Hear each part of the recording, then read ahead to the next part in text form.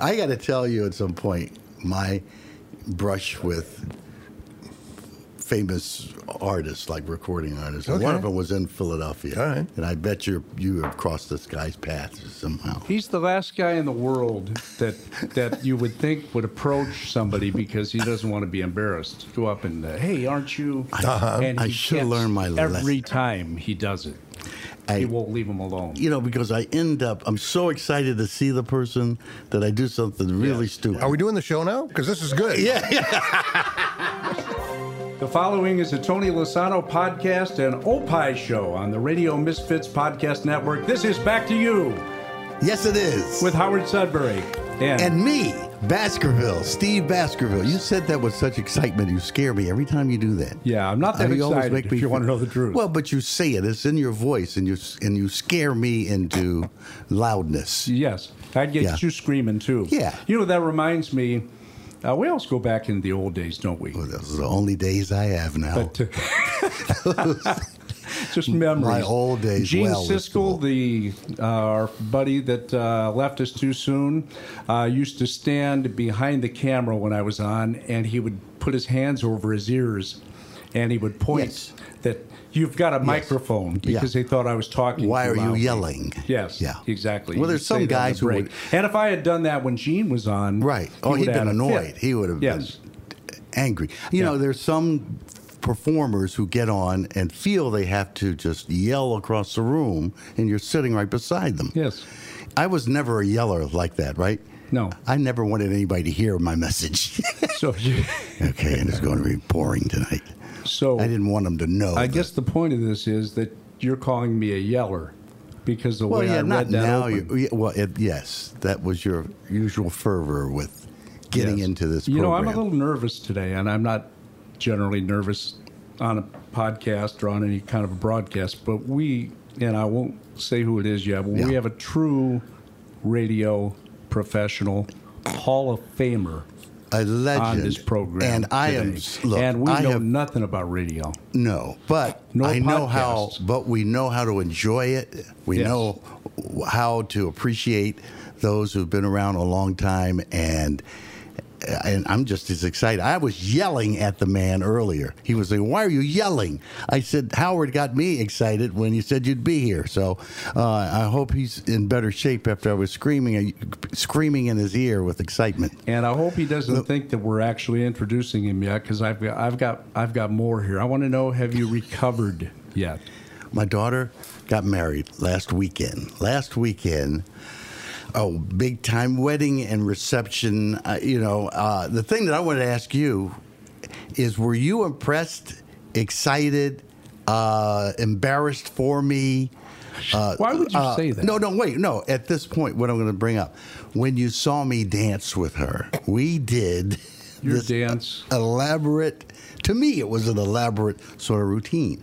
To her, it was just, here's something for Dad, and hope he gets through it. But when you saw that, and you saw what was your reaction? I turned my back. No, you didn't. No, I was so impressed. It was unbelievable. I don't know how you learned it. Now, I know that your daughter is a dance teacher. Yeah, she teaches dance and choreography, I don't know how so she's really into it. I don't know how you learned the moves. No, it was really It took impressive. about 3 or 4 rehearsals. It wasn't the most elaborate thing you'd see on the internet, because they always have these father-daughter dance things together.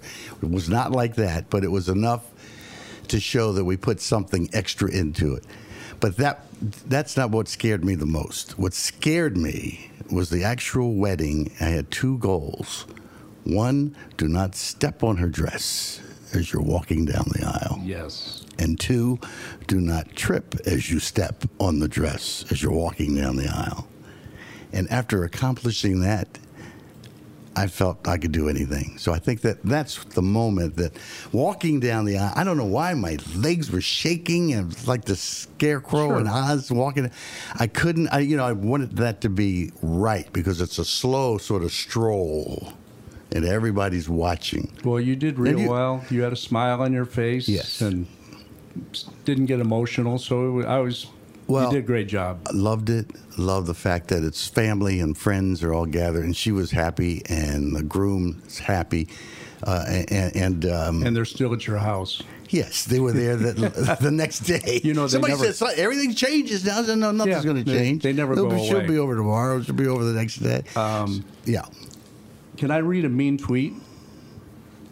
Yeah, let's break it down a little bit. Does them. Yeah, why don't we bring it on down? Let's go from the wedding to a mean tweet. Yeah, well, why not? As we've explained on this show, I work at Arlington International Racecourse, the thoroughbred racetrack in Chicago, and I'm on the management team, but I'm also kind of the face because I'm on TV out there all the time. Yeah. So people think I make all the decisions. So I like to spar with people on Twitter. Are you on Twitter? No.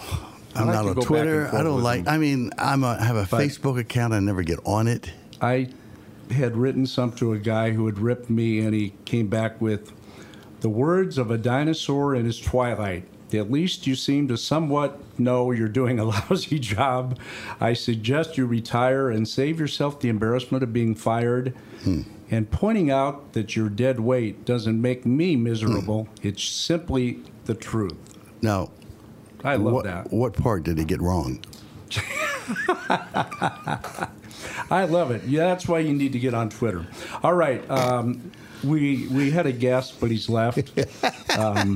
He's heard enough. His name is John Records Landecker. He is a Chicago legend, and I want to tell him that there were two people that were really the inspiration for me getting into broadcasting, because I wanted to be a rock and roll disc jockey, not just anywhere, but on WLS, the Big 89. And they were Larry Lujak, and they were John Records Landecker. Wow. So that's why I'm kind of nervous today. I want to read something about when John, he worked at WLS FM, was his last job, I believe. Yeah. And he said, I quit. I'm not retired. And on retired, he said, people use the word retire. I don't, at least not yet. I say things like, my biological grandfather clock is ticking. It's time to go and see if any of those things that I've claimed to want to try for years are really things that I want to try. Now, I say that because you've retired, too. I love that. I think John, that's terrific. John, really? Welcome to the program. Thank you. And have you tried, was that the longest introduction in history? No. No, but I when you're as old as I am, and as I was, what is that, 5 or 6 years ago that I left? Circumstances, situations, the way corporations were running radio stations, the rules that were around executing the format had taken away. All the air was out of the balloon as far as I was concerned. And I thought, well, now, if not now, then when? So I quit, although I knew that the retired word was going to get thrown out there because I guess nobody quits. But that's what I did. And I tried and am trying some of those things. Yeah, what are they? Well, one of them was writing a screenplay. The other, as it turned out, was acting. And that's about it. But those are two of the things that I thought I'd give a shot at, and I have and did and still am doing. Good. Yeah. That's what I tell Steve all the time. They said he retired. I said he quit. I felt the same way. I felt like, I still have a lot of life in me for doing whatever. Absolutely. And just because, and retired didn't, to me, seemed like an old folks word in the sense of everybody that I always knew who retired did absolutely nothing. Right. And I think that's what most people think when they hear the word retire. Well, they don't even think you're going to do something like this. Well, I think society sort of has built the infrastructure that that's what they want you to do, is get out of the way. Yeah. Well, that's not going to happen. Yeah. I mean, it may happen for some people, but I'm not ready to get out of the way. So. Well, no, just I'm still in the way. When you. well, here's the other thing too. I reached a point, almost sounds like what you were talking about, where, for me, I almost felt like I was in the 10,000th performance of Cats. And the anchors are pretty right.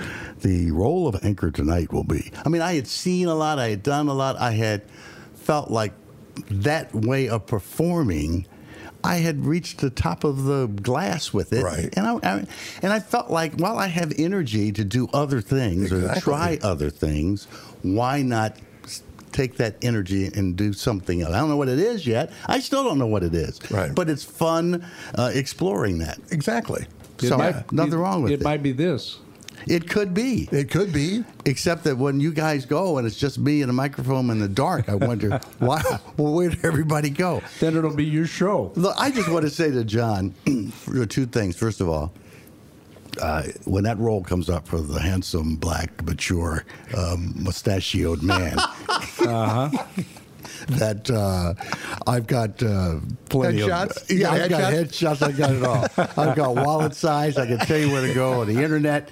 Just keep that in mind. I all right? will. Yeah. Now Now, do you remember? There are a lot of things I want you to remember today that have to do with me because I get very selfish sometimes Right, of course. with this. Yeah. See, Howard and I probably do remember whatever this is going to be. Well, working out in the gym. Yes.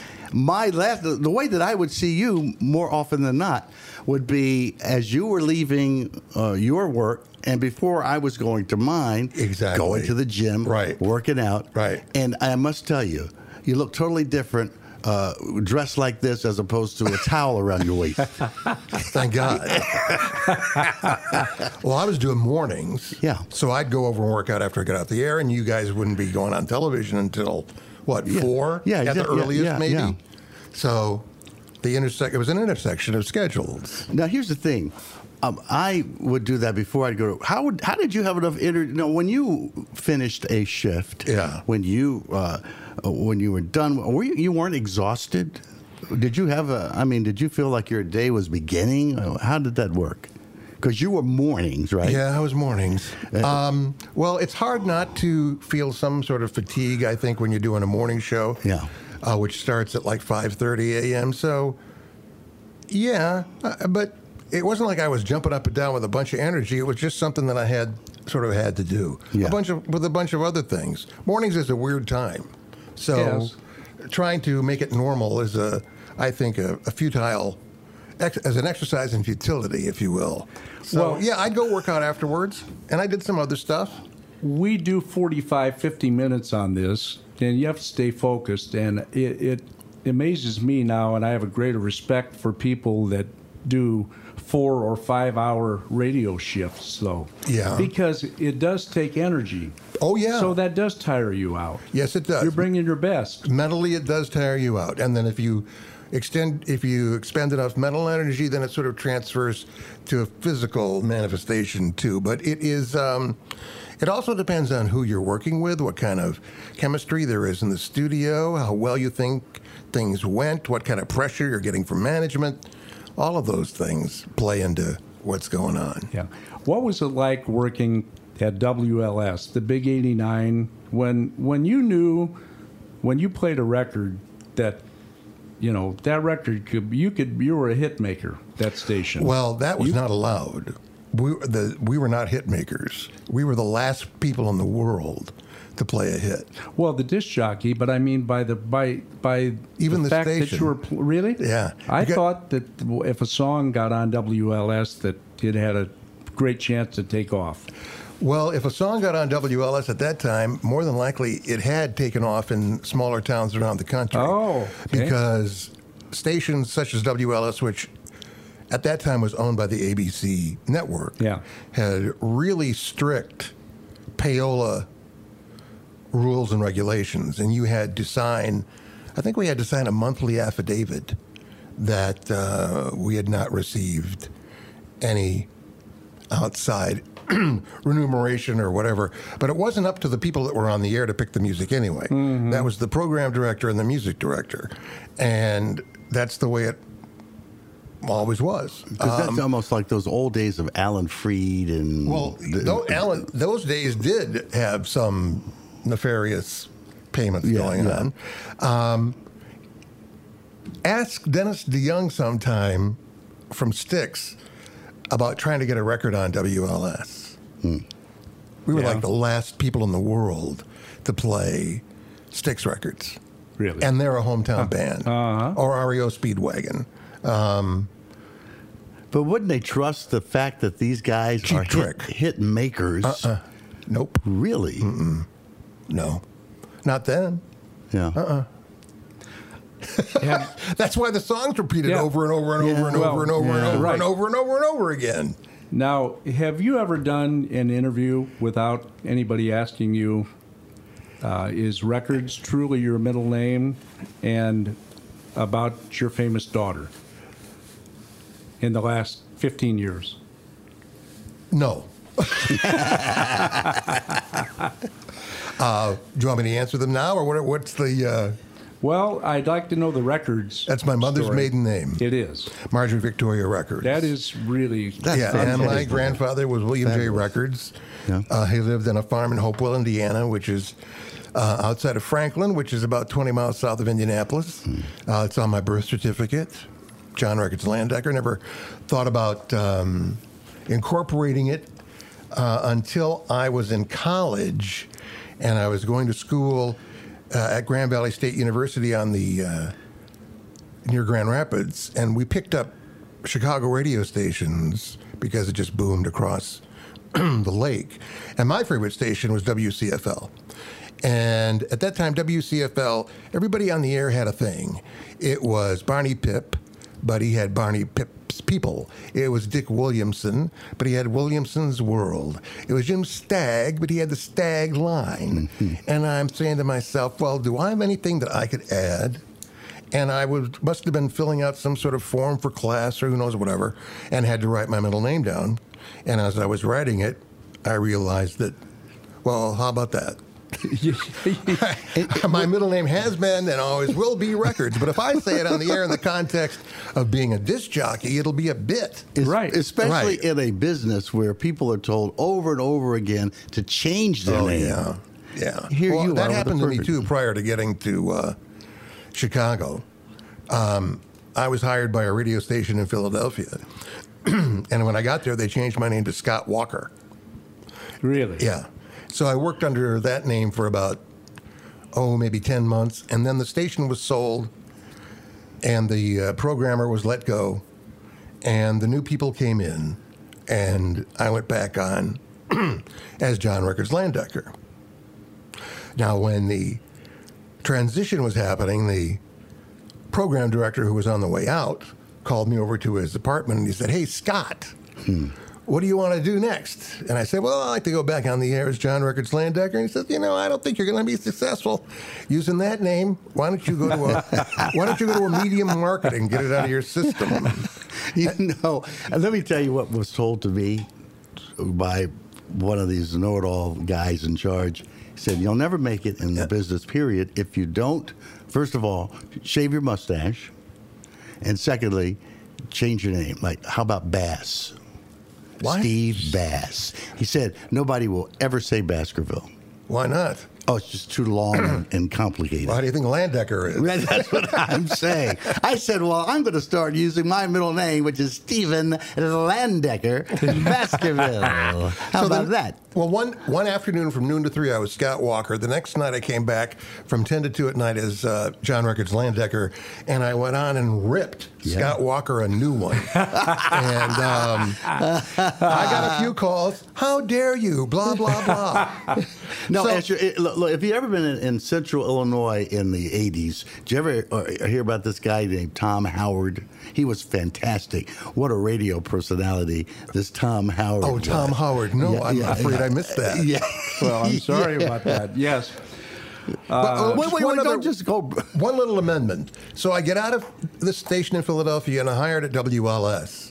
And the first thing the guy tells me is you can't use the middle name. Please. So I don't know how many months it was after that he was fired.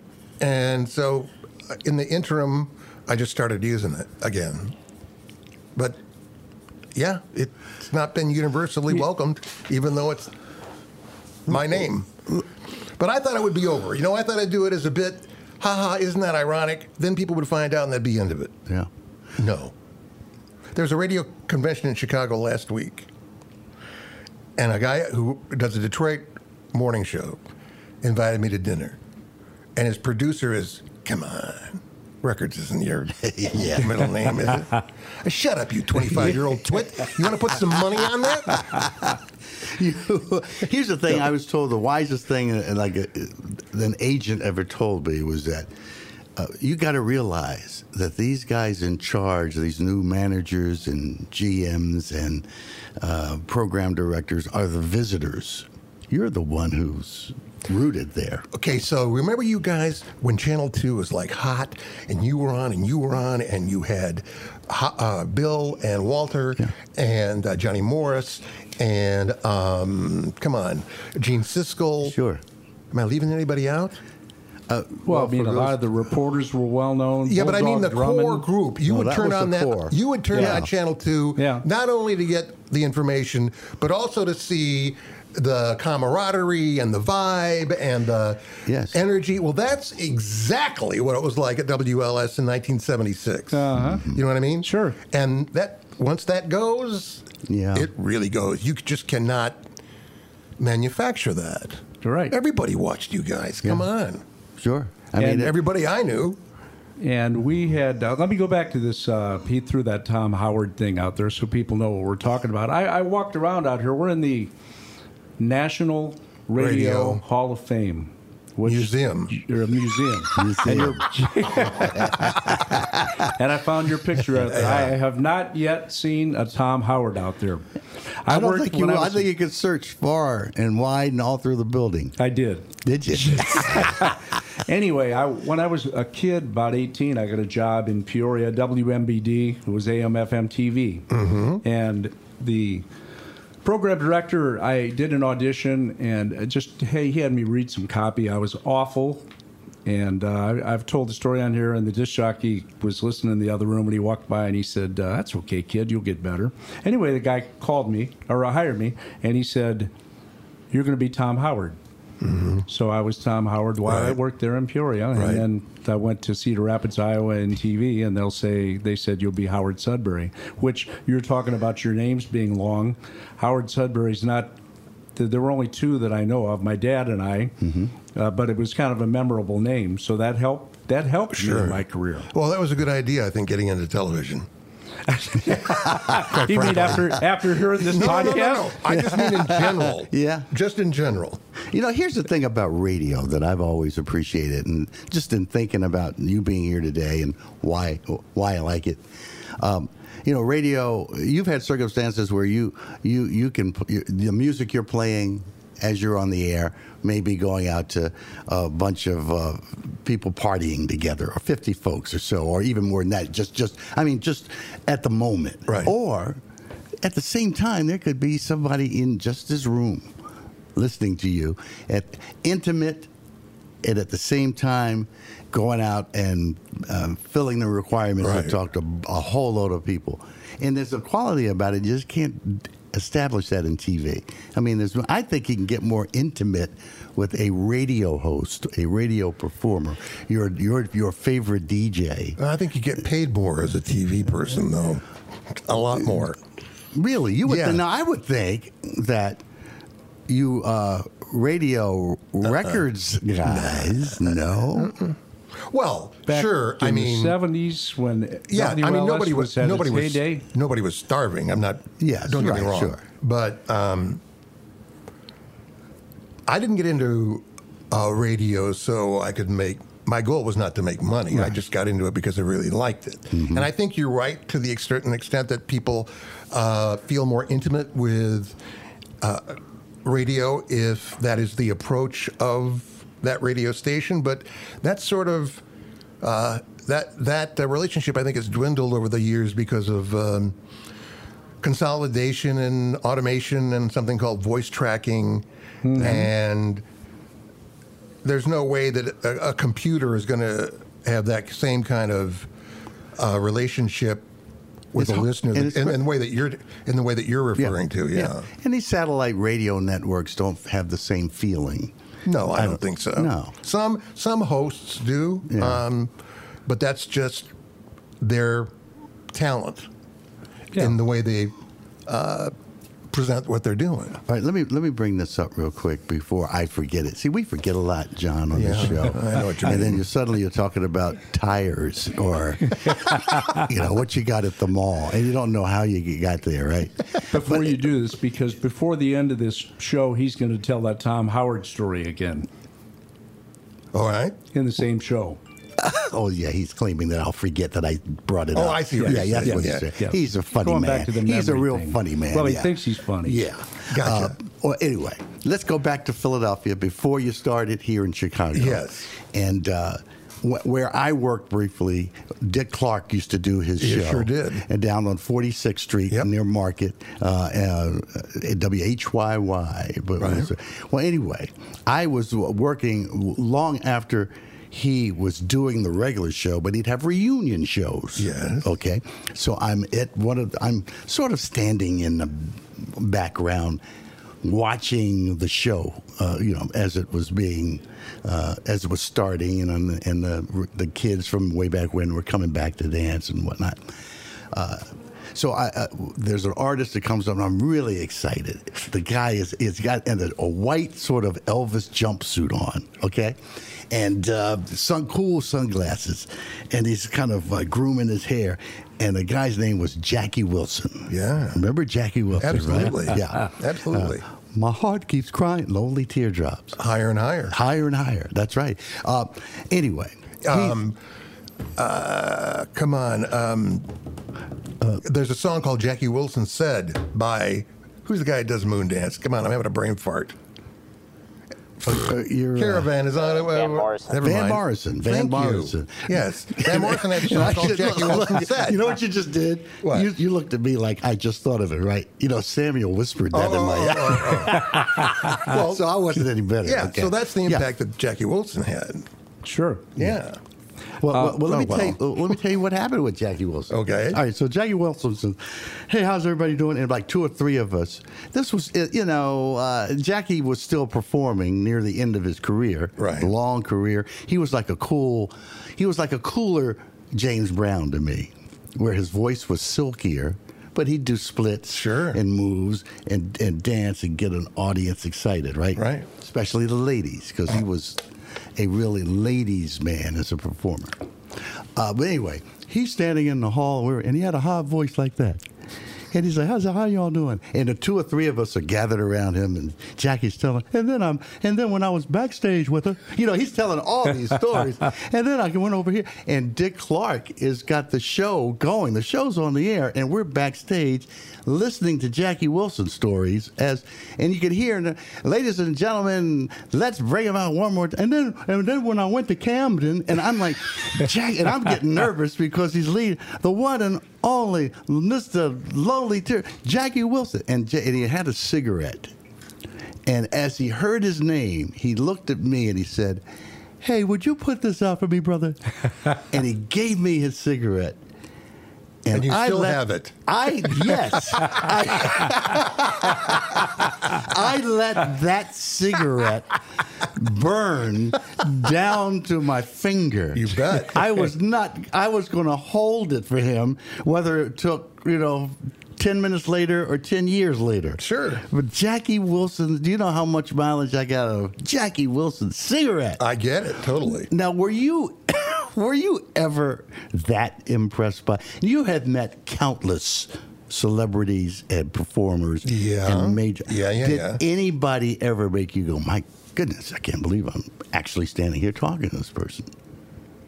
I mean, were you struck that way by being in the presence of rock royalty or? No. No, I did not have a situation where You were? I can't believe I'm in the same presence of so-and-so, to be honest.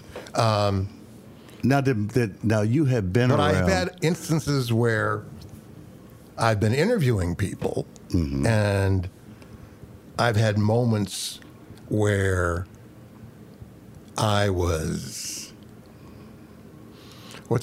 ecstatic over, just unbelievably ecstatic about what just happened. I can't believe that just happened. Yes. That's happened a couple of times. Yeah. Now, who was one of those? Well, I was interviewing Mel Brooks and Carl Reiner. It's about the year 2000. I was doing morning show at 104.3, and they were promoting a CD, the 2,000-year-old man in the year 2000. Right. Yeah. And it was a phone interview, and I said, do you mind if I talk about Blazing Saddles? And, oh, no, let's talk about Blazing Saddles. I said, great. You know that scene where Hedy Lamarr goes to the window to check on who's being hung downstairs at the guillotine or whatever it was, the hangman, and there's an old guy sitting in a wheelchair with a noose around his neck. And Hedy Lamarr goes, yes, the Dr. Gillespie killings. And I said, that has to be a reference to Lionel Barrymore in the Dr. Kildare movies in the 30s and 40s. And Mel Brooks says, you know what? No one has ever asked me that question before. Nice. And you are absolutely right. And I went, what? He said, that movie's been out for 26 years. And no one has ever asked me that question. Yes. Well, I was like, you could have. Sure. That's my, wow. I have just, touched the oracle. It's hard to. Yes. Exactly. So, now we have to come up with a question that John Records Landecker, has never been asked, Steve. That puts pressure on us. Good luck. Oh, Tony's cheating. I see. Yeah, you got flashcards. He didn't give me a question. This is a great tease because we're going to have time to think about a question because we're going to take a break right now, and we're going to have more with John Records Landecker on Back to You after this. This is Minutia Men with Rick and Dave. On this week's Minutia Men with Rick and Dave. Torn testicles. The brattiest kid ever. Pig semen shampoo. A German who played for the Cubs during World War II. Rick's brush with German. Werner Klemperer. And we go up to Milwaukee to the Bobblehead Museum and Hall of Fame. And we talk to its CEO, Phil Sklar. All that and unlimited tangents on this week's Minutia Men. Tony Lasano Podcast, an Opie production on the Radio Misfits Podcast Network. RadioMisfits.com. Hey, this is Tony Lasano, and if you like podcasts, well, I'm the guy that you want to meet. Well, maybe, but I have my own called Nude Hippo, the podcast, and I do it with many members of and friends, including Kimmy. Hello. We feature some of the coolest guests like Ryan Cheverini, Ginger Z, Mr. Skin, Tom Dreesen, and so many more. These are like milestone interviews. They're timeless, so this way you could pick it up at any point. I suggest you start from the beginning. Nude Hippo, the podcast, and Opie Show. Great Talk Radio isn't dead. It just moved to a better place. RadioMisfits.com. And we're back. This is Back to You with Howard Sudbury and the rest. Oh, no, you didn't. No, you didn't. I love it. Back to You with Howard Sudbury and the rest. Yes. You're the rest. He's the rest. Yeah, it's Gilligan's Island. Yes. Yes. Samuel, who was that? That was the voice of Ron Rolland, the voice of the 10 o'clock news from the 80s. Really? Well, you better recognize tell the Ron voice. to get it straight. Ron Rolland. Yeah. Yeah, Well, you you- got his phone number? Because he's going to have to redo that. Howard Sudbury and the rest. You thought he's a smiling, affable guy on TV I doing the am. weather, and then now you know. Well, Now you know. man, I wish I could remember what I was going to ask John before you and your 1,000 interruptions. I wish you do too. And it had to do with just situations and work. Oh, I know what it was. What? Have you heard? See, this happens all the time, John. It's This okay. never happened with I you. can go with it. Your shows were never like this. I mean, where somebody's going, what's her name? Is the thing and her? And what was I thinking of 10 minutes ago? But anyway, we're talking about Mel Brooks and and Carl Reiner. Yeah. One of the funniest things I've heard in recent times from Mel Brooks about Carl Reiner, he said, I don't know what show he was on, some TV show. He said, have you seen Carl Reiner lately? And the host said, no. He said, well, he looks like Father Time took him in an alley and beat the hell out of him.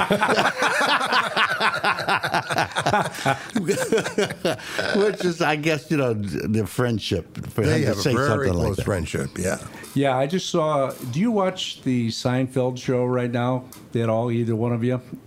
Comedians in cars getting coffee. Once in a while? Yeah, he had Mel Brooks and Carl Reiner on Did there, he? and they were fantastic. Were they together? They're close friends. They eat dinner together all the time. Every That night, was I part think, of it. and watch an Every old night. movie? Yeah. Yes. Well, yes. see, wait, Nick. So John is in that world now, and I just want to know more. What See, world is sort that? You want to know about the Hollywood world? I want to know more about the Hollywood world. Because What can I tell you? Because this man... Because, I've gone to Hollywood. what? Screenwriter. Wait, tell me about first of all, the screenplay that you've written. Well, I resigned, and the screenplay idea I had was about how the Lone Ranger came into existence, who was responsible, who was shafted by management. If I become aware of a story that I thought was viable, in the sense that the concept of that character was created in the Depression at a radio station in Detroit out of necessity, and that the owner wanted to put on a Western because they were inexpensive to do and would allow a lot of merchandising for young people. And a gentleman was hired named Fran Stryker, who is, by the way, in this Radio Hall of Fame here. And he pretty much created the whole deal. The Lone Ranger, the Hi-Yo Silver, the Silver Bullets, Tonto, and then over the years, of course, this thing becomes huge. And a few years ago, there's a new Lone Ranger movie out, and in the credits, there's no reference to Fran Stryker whatsoever. So I was attempting to put together some sort of story as to how that came to be then and what transpired between then and this movie getting made now. And you wrote this as a movie as opposed to a documentary. You're talking about... so what I did was go online, not online, I went on Facebook, and I loafed this idea out, and I said, is there anybody there who might have some information about radio stations in the 1930s? And I was contacted by a group, or recommended that I contact a group called the SAG-AFTRA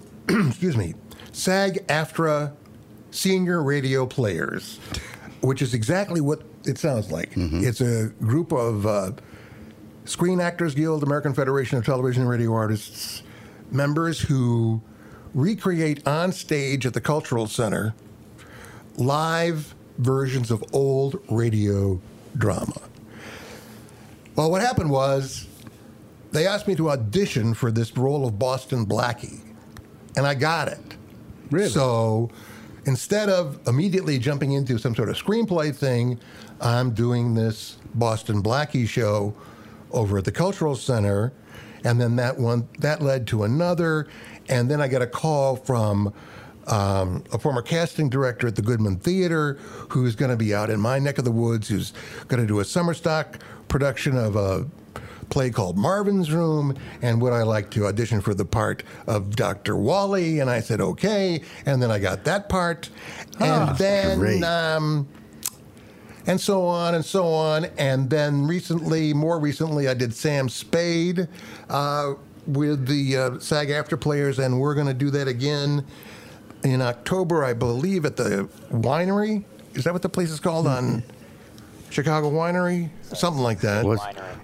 City Winery? City Winery, that's it. Was Sam Spade ever portrayed by Humphrey Bogart? I don't know. Think so. No. Because I'm just trying to get you into There was character. a radio. This is a radio drama. Right. You wouldn't see anybody, obviously. Right. So.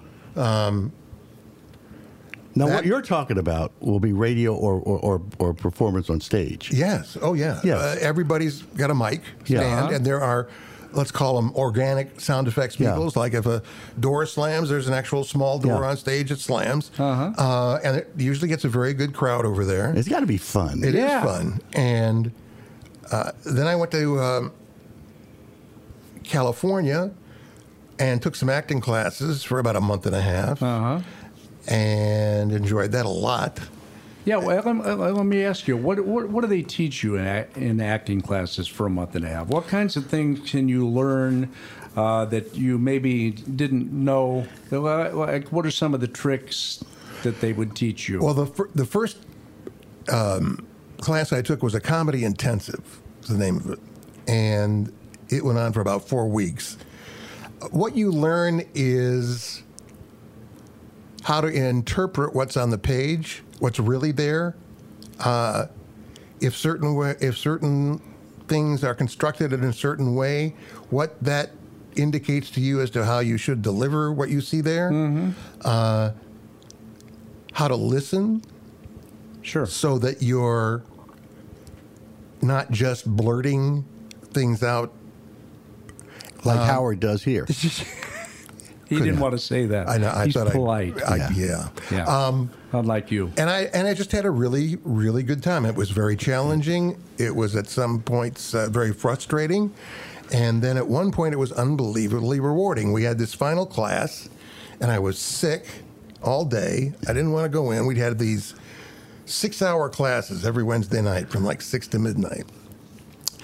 And we had had this scene that we were rehearsing, and it was a comedy scene, and I'm tired and beat, and I get up there, and this thing starts, and the place went crazy, and Nice. I'm like, Yeah.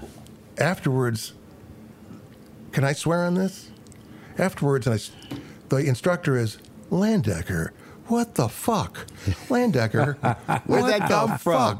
What Yeah. the fuck, Landecker? Yeah. Okay, now this instructor had also, Amy, my daughter, had taken classes from her. I'm 71 years old. The rest of the people in this class are like 25. The scene is something that no one my age would ever be called upon to audition for in this lifetime. Yes. You know, But that two guys at a bar watching their buddy hit on a woman. Okay? So But that reaction was to what you got out of it, right? What they witnessed, right. Yeah, what you and did then I with it. told Amy about it a few days later, and she says, you know, sometimes when you're really beat and you're half sick, you just don't even think about what you're doing, and bang, it hits. And that was like, wow. They had set up a stage situation where they had lights in front of you and you couldn't see the rest of the class. And so I'm up in front with a guy I'm doing the scene with, and I turned to him, and part of it I said, did something happen? Because it was nuts. And he goes, yeah, you're funny. I said, okay, because I didn't feel funny. But that is and it so seemed like I could rewarding. say, oh, there's a fly on the wall. And I'd go, oh my God, that's the most hysterical thing I've ever heard. You had them. You know, you mentioned early on in the class that you would get a page of script in the comedy part. Now, and you have to look at it and you know, do it how they intended for you to interpret it. You're given you're given the tools to do that. But if you're handed that same page and I'm handed that same page, couldn't we look at it and interpret it differently, play it differently? Yeah. Is that allowed? Sure, as long as the elements of what was supposed to be there are there. Yeah. And if you don't do things in a certain way, some of those things will not appear. Now, can I tell you, 30 years ago, I took acting lessons in New York, like 35 years ago. Not as successful with the outcome as what you have That's one experienced. class. It was one class. No, but well, you know what? That's like saying I hit that home run Yes. and only one, but it was a home run. You know, it's like hit golf. one. Yeah. It's like golf. I hit one good shot every 5,000 shots, but I'll come back. Right. But you know what happened to me in the class? And I took, I don't know, maybe about half dozen classes. I'd be on stage. It was one sort of little, and just like you described, the lights. I can't see who's in the audience, but they're there, and it's other classmates. And it's a scene from Ordinary People. Whoa. Heavy. I'm playing the doctor, the psychiatrist doctor, to the kid who comes in and wants to talk. Mary Tyler Moore's son. Yes. A terrific movie. Robert Redford directed it. Well, it was. So it's a heavy scene, and I'm sitting there with the guy, another guy my age, but he's playing a teenager or whatever. But anyway, we're going on for about 5 minutes or 6 minutes, and I'm thinking it's going well. which was probably a mistake right there. That might have been a clue right there. And then the teacher says, "Hey, Steve, what are you doing?" And I go, "Well, I'm trying to get him to listen to me as I tell him what I think." "But what are you doing?" "Oh, I'm sort of sitting on the edge of the desk and waiting for him to respond." "But what are you doing?" And I said, "I'm acting." And he said, "That's right. Will you stop acting?" Yes. Right. No, I get it. It's tough to stop acting. It's absolutely a great tip. If you see somebody and you say, "Boy, they're acting," then they're not acting. Yeah. You're not supposed to notice. That's what Tony Lasano is trying to tell Steve and I. Stop podcasting. Start broadcasting. Forget about those microphones. Just talk. You just talk like we do on the phone. Right. By the way, we are podcasting from the Museum of Broadcast Communications. And this is Back to You with Howard Sudbury and the rest, and our guest is John Records Landecker, a radio legend. John, you mentioned Amy, your daughter, who is a very accomplished actress, and she's on the Amazon show Transparent, and it's ending with a big musical on September 27th. Yep. Now, a lot of people you ask about their famous children or whatever, I can tell from you that you're obviously very, very proud of what she's accomplished. Absolutely. And any of your children, of what they do in life. She just happens to be famous, but... Right. My other daughter, Tracy, is the lead singer of a punk rock band in Los Angeles called the Walker Brigade. Really? Yep. Nice. Terrific. No, wait a minute. Walker. It had nothing to do with Scott Walker. No. No. Please, no. No. So did Amy becoming an actress, did that lead you in that direction? Make you want to... Yes, it did. I didn't realize it was going to be at first. Jill Soloway is from Chicago. She's the creator of Transparent. And in their first lunch meeting, Amy and Jill Soloway said to Amy, "I can't believe I'm having lunch with John Records Landecker's daughter." And so I had a in, if you will, from the get-go of Transparent. Sure. And Amy invited me to a couple of Emmy Awards, and I've been on the set quite a few times. I was an extra for about 3 days on a shoot. I went to the Toronto Film Festival with them. We went to the White House twice. And you see the camaraderie and the chemistry and all of that we've been talking about. And I found that very attractive. And Amy told me that acting was the best team sport on earth. Sure. And I liked that because I played football and all that stuff in high school. And the reason they call it a play is because it's supposed to be fun. Yes. Right. So with those two things, I'm like, yeah. Because it sure isn't in radio anymore. Right. No matter how hard I try to make it so. Did you learn more about yourself from delving into this acting world? Things you may have learned about you that you are glad you tapped into, that you didn't have a chance to, to use earlier. Well, certainly things that you were not called upon to reference when you're on the radio.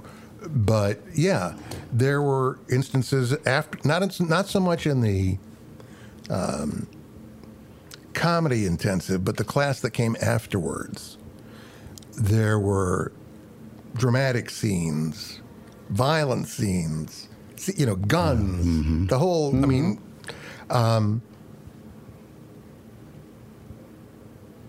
there were instances where I realized that if I was going to actually do something here about this, I was going to have to access some sort of memory or emotion that would kickstart that feeling that I could bring to whatever I was doing. Now, was that hard? Not once I figured out how to do it. it was necessary. I mean, I'll tell you, okay, here's how great it was. I'm 71 years old. They're all in their mid-20s. We have this class, and then every day we have a 3-hour rehearsal at somebody else's house. And as I went out there, I had a temporary bridge that was going to be made permanent when I got back to Chicago. And it started to come out. And it started to come out in the middle of a scene that I was doing. And I tried to sort of like cover it up, and nobody said anything. And then 2 days later, I was at a rehearsal, and a young actress by the name of Margot Graff says to me, you know, John, I want to tell you something. You know, we saw that you were having trouble with your teeth. We want you to know that this is a safe place, and don't worry about that. And not only that, but you could use it. I said, I could use it? She said, yeah. I mean, you know, if there was some part that who knows, you know, and you know what it feels like to have your teeth fall out in front of people. And I'm like, man, to me, that was a very significant comment from a very young person as to what this was all about. And that meant a lot to me. My teeth, by the way, are staying in now. But have you noticed Howard's are falling out? Well, I didn't want to tell him. But speaking of that, in New York City, Warner Wolf was a huge sportscaster at WABC TV for years. Yes. You may have seen the clip. It's on YouTube. He was doing the sports one night and got toward the end of it, and his teeth fell out. Yes. Boom. Hit the desk. So he wrapped up and made a joke about it. The next night, at the end of it, he brought out those, you know, those fake ones that clack. And sat it on the desk. And I mean, it was probably the biggest thing that ever happened to him, because he, you know, people will never forget that. They'll forget other things he said when he did Yankees highlights. Right. But they won't forget used that. Used it and went on. Right. And don't take yourself too seriously. And have self-deprecating humor. And don't get embarrassed over anything. Right. A couple things you were talking about with truth and finding things. And what's funny? You know, Joe Pesci, to me, for instance, is funny when he's not trying to be funny. Exactly. When he's in comedies where the intention is to be wacky, I don't find him funny. But I can look at a scene in Goodfellas, and it can be so intense, and his performance so good, I start to smile. Because there's so much truth in it, and he's just being real. And he's just using what he's got, who he is. And to hear you talk about how, you know, you tap into that. And how I mean, I just scratched the surface of that. But I've talked to Amy a couple of times about how actors access emotions, how some can cry on cue. Some don't think it's important. There's a thing called a tear stick, apparently. Yes. Where, you know, they just basically water your eyes. Yes. And then there's some guys like I read where Spencer Tracy, one of the all-time biggest, actors in the country forever, looked up to and modeled after. And he said that, you look at some of his work in films, and he's looking down. You know, he's looking down, and he looks up and gives a line or two that seems poignant and straight from the heart, and then he'll walk and look down again and sort of look up. And I started noticing that in a couple of his movies, and they say, you know what he was doing? He was looking down to make sure he's hitting the mark. Then he said, if I know where I got to be, that's half the battle. Knowing where I got to be, and then the rest will take care of itself. Well, they have to land where they're supposed to be because of the camera shots and the focus. So all of these things are going through his mind, I'm guessing, at the same time. The character, the line, where I am, where's the mark, what are they doing? And then it has to seem natural. So, John, you've been very generous with your time, and as I said, you were one of the influences in my life getting into broadcasting. So I have to ask you one final thing, and that is Boogie Check. From WLS. That you did in the evenings when you're working 6 to 10, I think, right? Right, that's right. How did that come to be? I loved it, never missed it. How did you think of it? And could you explain to the younger folks that are listening? Because we have a huge audience of younger people. I know. Now, So I will try to do this.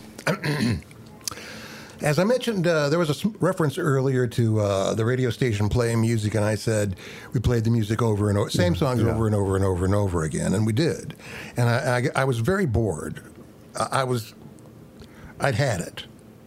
You know, it's got to be something else to do other than this thing, and playing the same records over and over again. And the slang expression "let's boogie" was around at the time. And my competitor over at WCFL had sort of co-opted that as his catchphrase, "Let's boogie." And one night, without any preparation, without any forethought, without any meaning whatsoever behind it, I decided to call something Boogie Check, where I would check people's boogie, whatever the hell that meant. I didn't know. And I just put phone calls on the air. Yes. Bang. And that was it. An example of a boogie check. Somebody would it became a brand name more than an actual. I never checked anybody's boogie. I don't even know how to do that, even if somebody asked me to. But it turned into this rapid fire live. Yes. Let's call it a talk show, for lack of a better term, that lasted for about 2 minutes, where I would take live phone calls from listeners who at that time were predominantly teenagers and respond to whatever they threw at me. And this became a huge deal. It sure did. One of the reasons it became a huge deal is because I think, number one, no one had ever done anything like that before, certainly not within the context of a top 40 AM rock station. I mean, you heard dedications, you heard requests, but nobody just went to the phone and just, you talking to me? Well, you talking about an boing, boing, boing, boing, boing. Yeah. It's not the safest thing to do either. Who knows what there you was no get, delay right? at the time. Oh, really? Yeah. When everybody found out that the Big F went over the air a few times, and after that happened, it really took off. Now you got a show. Yeah. Then the station had to come up with a delay system, obviously. But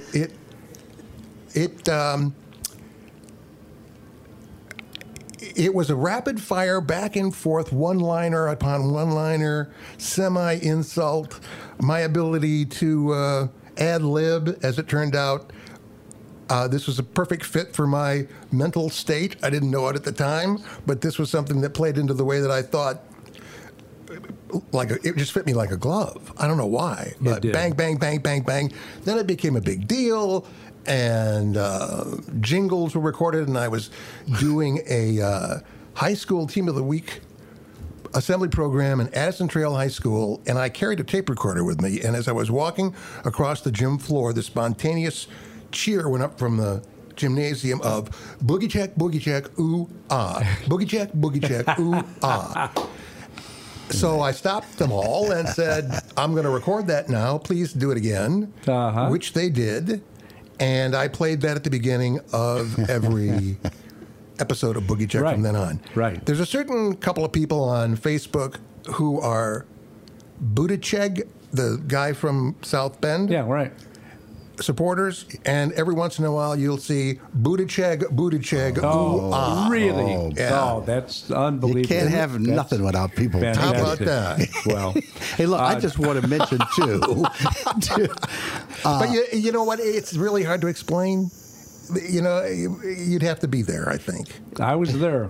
Yeah. I was one of those kids. And he's kept his boogie in check for years. And I've checked a couple boogies. Look, Records truly is my middle name. The book that really tells a lot of tells the thing, right? All tells the story. All of the things that we've mentioned are probably in there, and maybe more. Well, I'm sure there's more. Oh, there's more. Because more. I've been flipping through it. And available for everybody, right? Yeah. Eckhart's Press. Okay. .com. And there is, I hope, still a expanded version on Amazon, which is digital. As we close, is there anything that we should have asked you that we didn't? No. Is there anything that I forgot that I... I'll let you know if I remember. No. No. I don't know of any question. Did you enjoy this? Yeah. Well, I watched you guys all the time. Right. Yeah. Do you think we have a chance at this thing? Yeah, absolutely. Why not? I expect you to say no. No, Tony. but why not? Whatever. Sure. You seem sincere, but I don't know because But you guys have a natural chemistry with each other. You had it on TV. You got it now. Yeah. But you're an actor, so I don't know. Oh, no, we're really taking that. Yeah, but I'm you're, not. You're a good Not actor. now. I'm not acting now. You're not right now. All right. I'm an actor. We're going to wrap. All right. And before we stop, too, Yes. I have to give John. I'm serious. I'm giving him my phone number is 847. Well, I'll give you the All right. because. This acting thing, this multifaceted thing. I want to ask you more about books and writing, writing the book itself and screenplay writing. Well, you got a lot of stuff. It was to not do a successful with screenplay, so don't ask me. but it's there and it's accomplished and it's done. The process. Right. You did it. Yeah, and I I did. think that's an accomplishment in itself. Do you know what I do with my life? Once a week, I come over here belching, waiting for Howard to show up and sit in the microphone. I want to be more motivated. Heads to the IHOP. Yes. That's just life And right go now. home all gassed up. No, you come in all many gassed ways. up. In many ways. Last thing, not that anybody cares what I'm going to do in my life, which is actually what is all social media is telling people what you're doing in your life. But see if you can guess what I'm going to do. A, go out to lunch with a friend. B, go buy some clothing. C, have a doctor's appointment. Or D, get a tattoo. What one of those Who's this four directed things to? do you Both think of that, us? that yeah, either one of you. What do you think out of those four things? Let John go first. Well, the most ridiculous one would be get a tattoo, so I'll go with that. Okay, Steve? Have you seen how he's dressed? I think the most ridiculous thing is get some clothing. So I'll go with get some clothing. John wins. Really? I'm going to get a tattoo. Of what? I'm not going to say yet. And where? I'm not going to answer that either. I'm going to record it and I'm going to post it. But you know what? I figure you're 71. Yes. Steve, Well, 72 now. 69. 72. Steve, you're 78. See, he is so funny. 69? Yes. I'm 63. Yeah. I've waited 63 years. I need to get a tattoo. Good enough. Right on. So I'll let you know Get what it is when I get it, okay? Yeah. Now, can we? All right. Now, he loves to play these ABC games. All right. So when you get the tattoo, You know the show's over. That's okay. Okay. When you get the tattoo, will we be able to see it? Yes. Without Yes. you doing much Yes. work. It's a tramp stamp. Kelsey Grammer? B, do you think it? Do you already know how much it will cost, or do you think it will be? It depends on what I you know get. the ballpark. Is it a complicated tattoo with colors? No, it's simple. It's simple. Yeah. It's inspirational. So I'll let you know about Really? it. Yeah. Yeah. You want to go? No. Do you have any tattoos? No, I have scars, but I don't have any tattoos. Do you have any tattoos, John? I have one. You do? Okay. See? Steve, do you want to get? Do you want to go? Yeah, I mean, I get it's a 2-for-1 today, Tuesday. Yeah. I don't it's two for Tuesday over at the tattoo place. Yeah. Tattoo 2 for Tuesday. Yeah. Any two for tattoo parlor, I'm going to pass on that for right now. Okay. But first of all, I should say, for anybody who says, the plane, boss, the plane, it's a 2 for Tuesday tattoo. right. At the tattoo, get a tattoo part. Okay, gotta go now. John, thank you very much. Thank you, guys. You were fantastic. John, Great to see appreciate you. it. It was so much. terrific to visit with you. You were a riveting guest as far as I'm concerned. And the first person, and I mean that because I'm not an actor, although I want to be, you're the first person on Back to You that used the F word. So Well, now, I asked first, Yeah, but he did. But and I now, was certainly quoting did. someone else. now that you've opened it up, But you've only Wait till next- wait. You can only use one of the 7 famous words. all right. A special thanks to today's engineer Samuel Greenberg.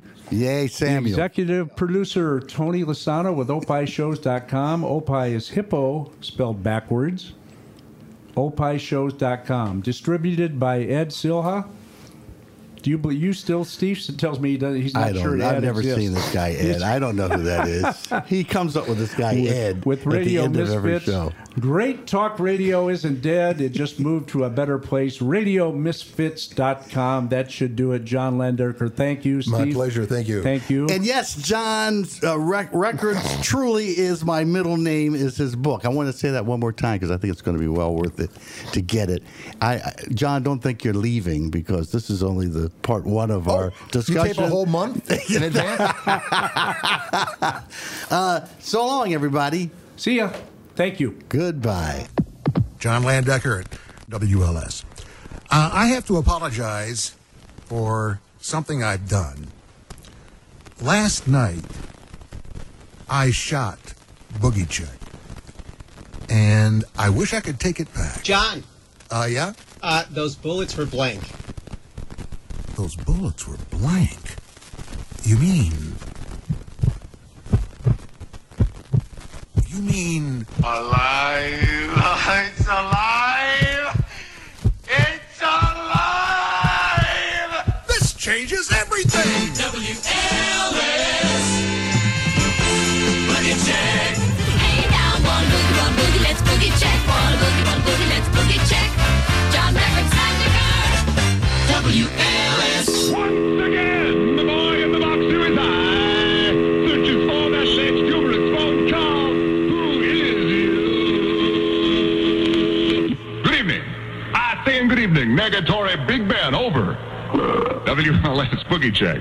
Yeah, what's your favorite sport?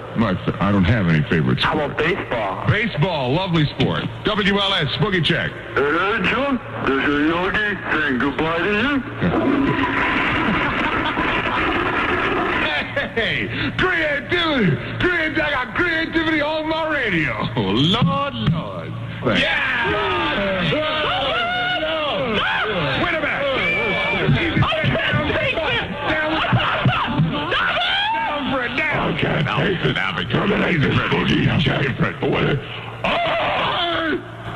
Are you talking to me? Yeah, I want to know where you live. In Chicago. Where in Chicago? Why do you want to know? I want to send you a letter. What kind of letter? Right, the kind that explodes. Are you talking to me? I have a collect call from John Stevens. Will you pay for the call? Absolutely not. Thank you. Are you talking to me? Yes, I am. Is that any way to say hello? Good evening, John. Say, who are you saying hello to tonight? Good evening, Skokie. Skokie. Hey. Whoa. What a controversial suburb. Are you talking to me? Yes, I am. About what? What's your favorite rock group? Stalactite. What's that? Stalactite. Mammoth Caves, Kentucky. Are you talking to me? I sure am. About what? That sexy voice you have? What about it? It sounds good. Well, how old are you? 38. I guess it would. The proceeding was a presentation of Opie Productions. Find our other great shows wherever you find podcasts, including opishows.com. Thank you. This has been a presentation of Opie Productions. Tony, can you shut up? Be sure to tune in to Free Kicks with Adam and Rick. Our podcast highlights the best soccer league in the world, The English Premier League. We recap the previous week's games and preview the upcoming games. I do it from an American point of view. And I do it as an authentic Brit, accent and all. That's authentic, right, Governor? Not exactly how I say it. We also talk about the local soccer scene because Adam is the Illinois Youth Director of Coaching. If you love soccer, football, tune in to Free Kicks. New episodes drop weekly on the Radio Misfits Podcast Network. Coming up on the next episode of the Car Guys Report, Informed Automotive, it's a special guest talking about the road that car guys dream about, the Tail of the Dragon, plus tips on automotive detailing. I'm Mark Vernon. Join me and my special guest for these stories and more on the Car Guys Report, a Tony Lasano podcast, an Opie production on the Radio Misfits Podcast Network. Is this over? Yes.